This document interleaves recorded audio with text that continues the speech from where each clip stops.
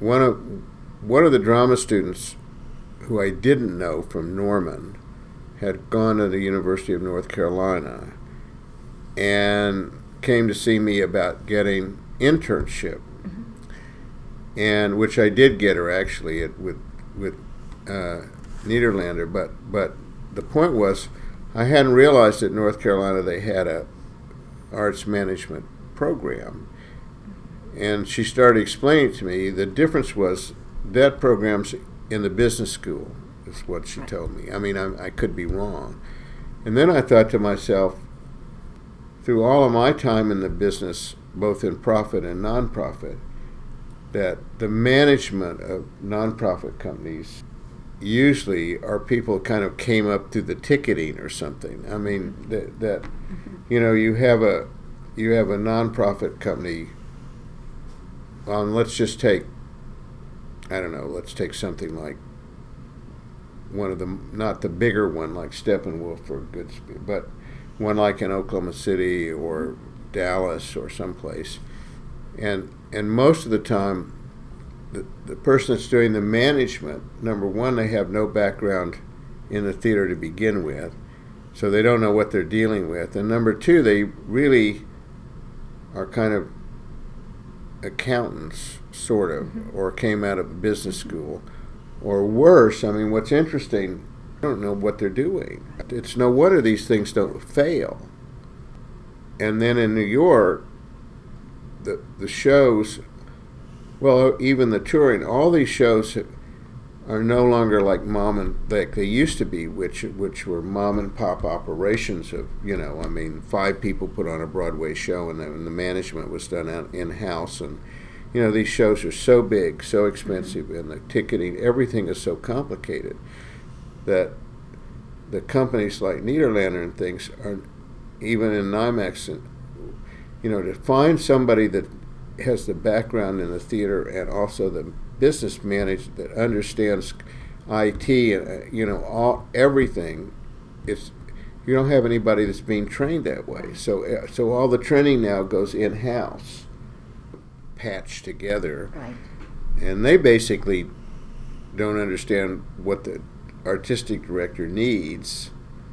No idea. And so most of the time these companies flounder around, or they just keep losing money, and they just keep getting paid for by the board. Yeah. I mean, they will anyway, the nonprofits, because the way nonprofits work, it's virtually impossible for a nonprofit to be profitable, except if you're the public theater, or you know, I mean, if you're Joe Papp and you get Chorus Line that pays for everything for a very long period of time, you're home free. But most of the time they just don't function. I mean, like when Circle Rep in New York, when I was the chairman of that, which was one of the best companies in New York, we floundered because the artistic director and the business manager just fell out. Right. And then the artistic director wouldn't take any instruction as to don't do this or don't do that. And eventually the deficit, the 1 year on what they did, became the point where the board just wasn't going to deal with it, or couldn't deal with it. So that's kind of why we got the arts management going. Now, out of our students, I mean, it's just your first year, and you know, even though we had the last year, I don't really know. I don't really know which ones are going to want to do anything.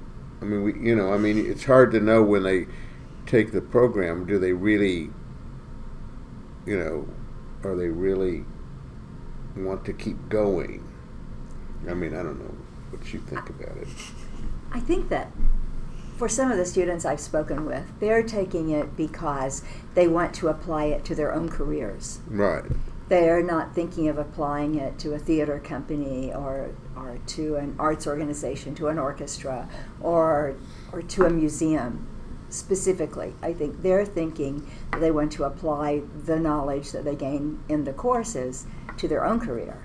And that was one thing that has become apparent to me over the many years I've been here, is that our students were well trained in their discipline, but they, over time, things evolved in the industry. So galleries don't represent artists now the way they used to. And so a visual artist, how are they going to know how to manage their career? Same thing with a quartet, or same thing with a small dance company or an improv company. They don't have financial expertise that would help them manage their careers. And so I think some of the students get into it from that perspective. And I believe that, we won't know this for a few years, several years, over time, they may expand. They may want to expand their work into a arts management, entrepreneurship area. And what interested me when we had the one we did before the collapse, the last group, what we're planning for this spring, that although a number of the people came with projects there were several of the projects where the kind of thing we're talking about, where we advised them, were really useful for them to continue what they were doing. Absolutely. Because they were actually onto something really interesting. Yeah. But they got stuck at what to do next. And what to do next is really not that difficult if somebody had bothered to explain it to them. Right. Or if they had access to someone. Or they had access. Someone who had and the then expertise. And then they have to learn how to find people in their own community. It's what you've been showing, where you research even down to emails. Zip codes. That if these people had someone advising them with the expertise as to how to focus on what they're particularly doing and finding those people that are interested out there in what they're doing, that's what's important. Yeah. And I think that's a basic of what that is. Yeah, I think that's a great skill to have. What Stan is bringing to the class in that way. Yeah, and knowing how to conduct a search. And I think we had with the Kirkpatrick Foundation years ago, we brought in somebody. Oh, this goes back 15 years or so. We brought in somebody from the East who had just done a lot of, who does professional fundraising. Comes in and then organizes fundraising. And he'd done, some really serious things in the East. And he spent about 2 or 3 months here in the community, analyzed everything, and gave a report. And it was pretty horrible, because the report he came up with at that time is that you have about 6 people in Oklahoma City, and if they die, everything is going to go under.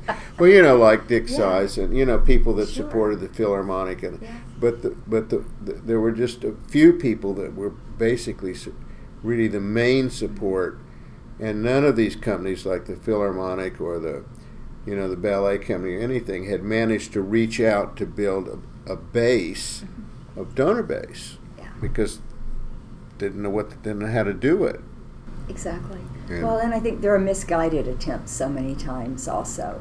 And I started thinking about that decades ago when I was at Houston Ballet, because the executive director, managing director of that company had no arts expertise at all, had no training in the arts, no band, no art lessons, no anything. He was a business guy.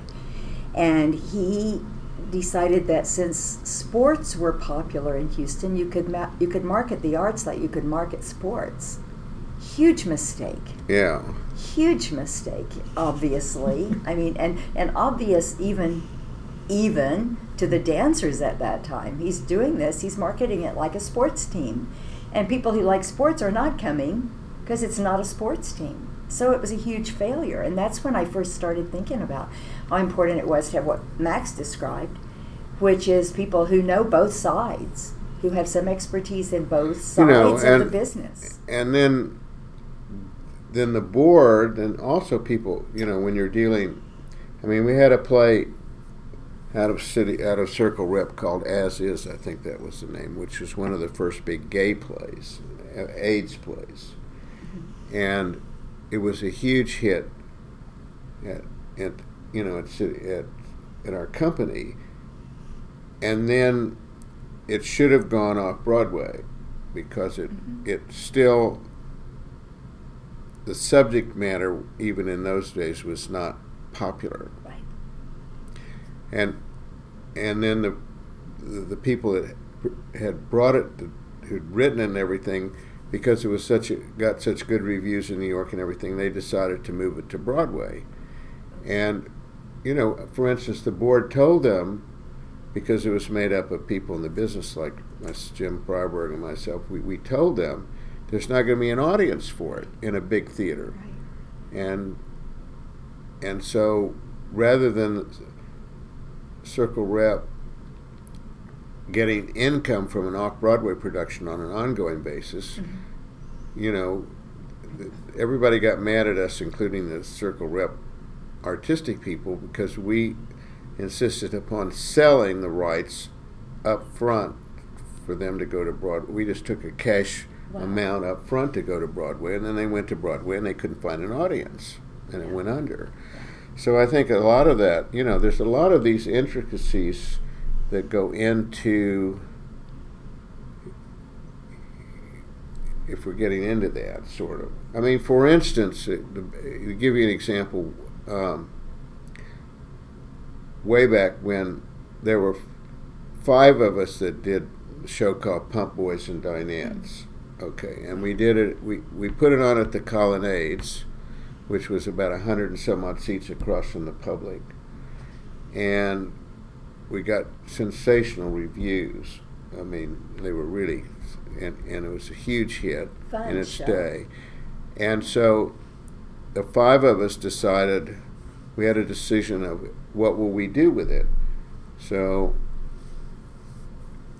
the initial response was, we'll take it off Broadway and we'll just stay there.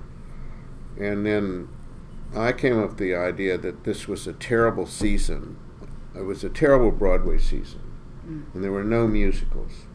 And if we could find ourselves the right kind of situation where we became a Broadway musical, which was we've moved to what was called the Latin Quarter, which was called something else, and then it was Broadway.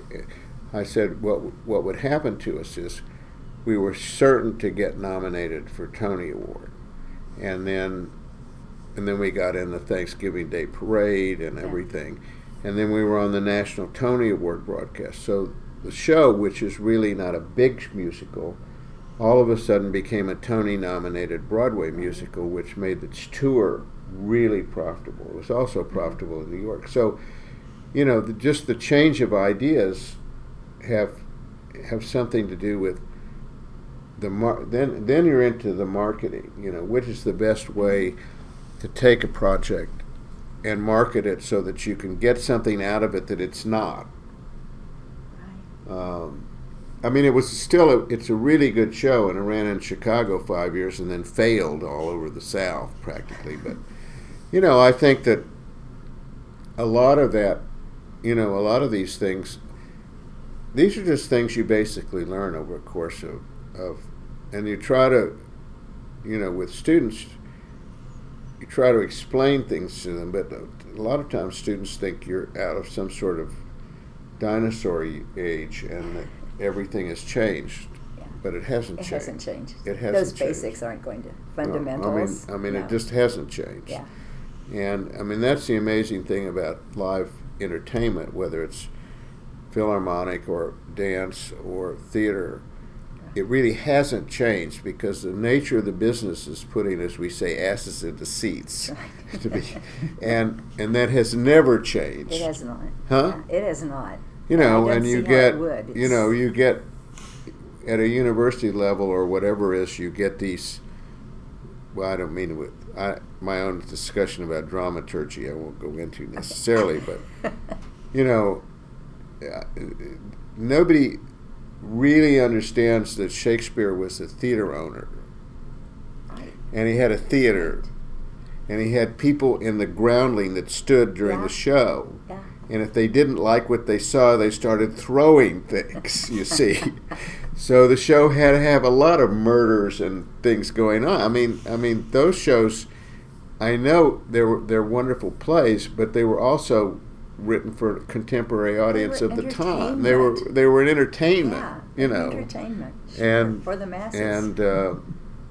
And now all of a sudden there's all this analytical stuff that goes on, and most shows are written for entertainment. You know, when you really get into entertainment, communication. And that's what they're about. And I think that's the other problem. Getting back to what the management thing is, with a lot of these students, they have to understand that when they go into a nonprofit situation, or they go to work for some sort of a nonprofit, whatever it is, whatever that has to be done, it has to have an entertainment value. Absolutely. I mean, that doesn't mean it's like comedy, but it's still, you know, I think, you know, like the Oklahoma City Philharmonic now has a wide range of programming that has a big appeal. Yeah, it has to be relatable, right? It has to be relatable. People don't care about it. You know, and you just can't sit there. You know, for instance, opera. In London, they call it the Coliseum, the Opera Company.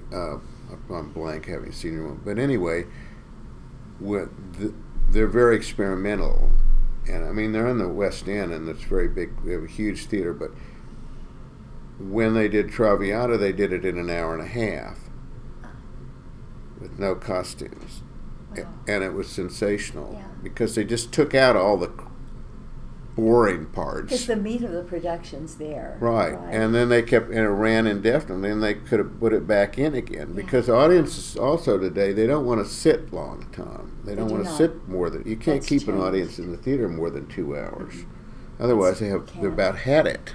They have. That's completely different. So I think it's the English National Opera, and you know, it's just also with students, and that's what I worry about too in programming, is that one still has to understand, even in a university theater or something, you're not there to lecture somebody for 2 hours. I mean, that doesn't mean that you have to, you know, you're not there to do something that nobody's ever heard of, that makes some statement about something that nobody's really interested in.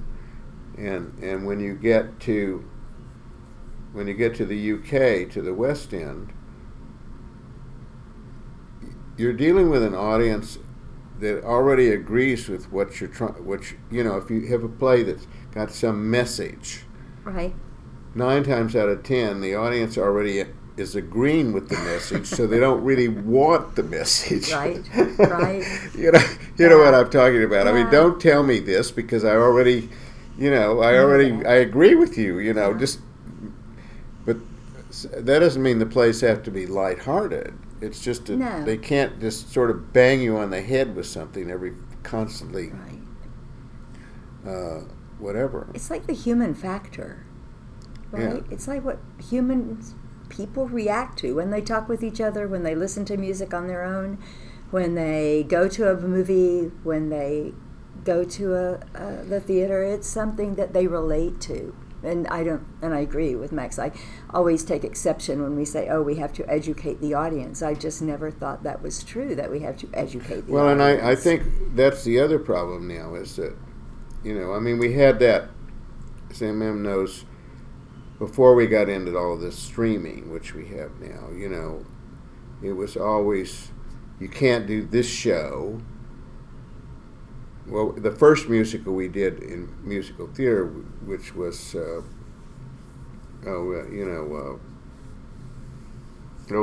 Texas thing, you know. Whorehouse? Huh? Greatest Little Whorehouse? Best, okay. We were initially told you can't do that. Because the audience is going to be appalled at this, you know. But the fact is that audiences, you sit home and stream, and you watch stuff now like Squid Game and things. There's nothing you can put on the stage that is going to be any more whatever than what people watch at home. Yeah, So, and the audiences now watch this at home. They don't want to come to the theater and watch something that's boring. Right. We had a football game playing Texas A&M here, a big game, and Van Horn was president. And you probably don't remember, but we had those luncheons before the games. Yeah. And then in those days, musical theater always presented something at the luncheon. Yes. So I decided that was when I was doing it. I decided what we presented would be songs about football from Broadway musicals, you see. So anyway, to make a long story short, Senator Graham was here and the Chancellor of Texas A&M and Van Horn. It was a big deal. And I closed the whole program with the Aggies go to the chicken ranch. Texas has a whorehouse in it. Right. So Senator Graham from Texas, Senator Graham came up and said, "Oh, I loved it. It was wonderful." And on Monday, Van Horn called me in the office and said, "How could you have done that?" Texas people were probably horrified, and I just didn't say anything because they all liked it. So I think it's a lot of what we do. When we're training people, you have to make them put things in a modern perspective of where they are. I mean, commercial means that you've got a product that actually people want to see. It doesn't mean it's negative. It's not. Doesn't mean you're watching something that's negative. Right. It had a negative connotation for a while, though, I think. Yeah, it did. It was like too commercial, whatever that is. And then, it's you have such a wide variety of audience base.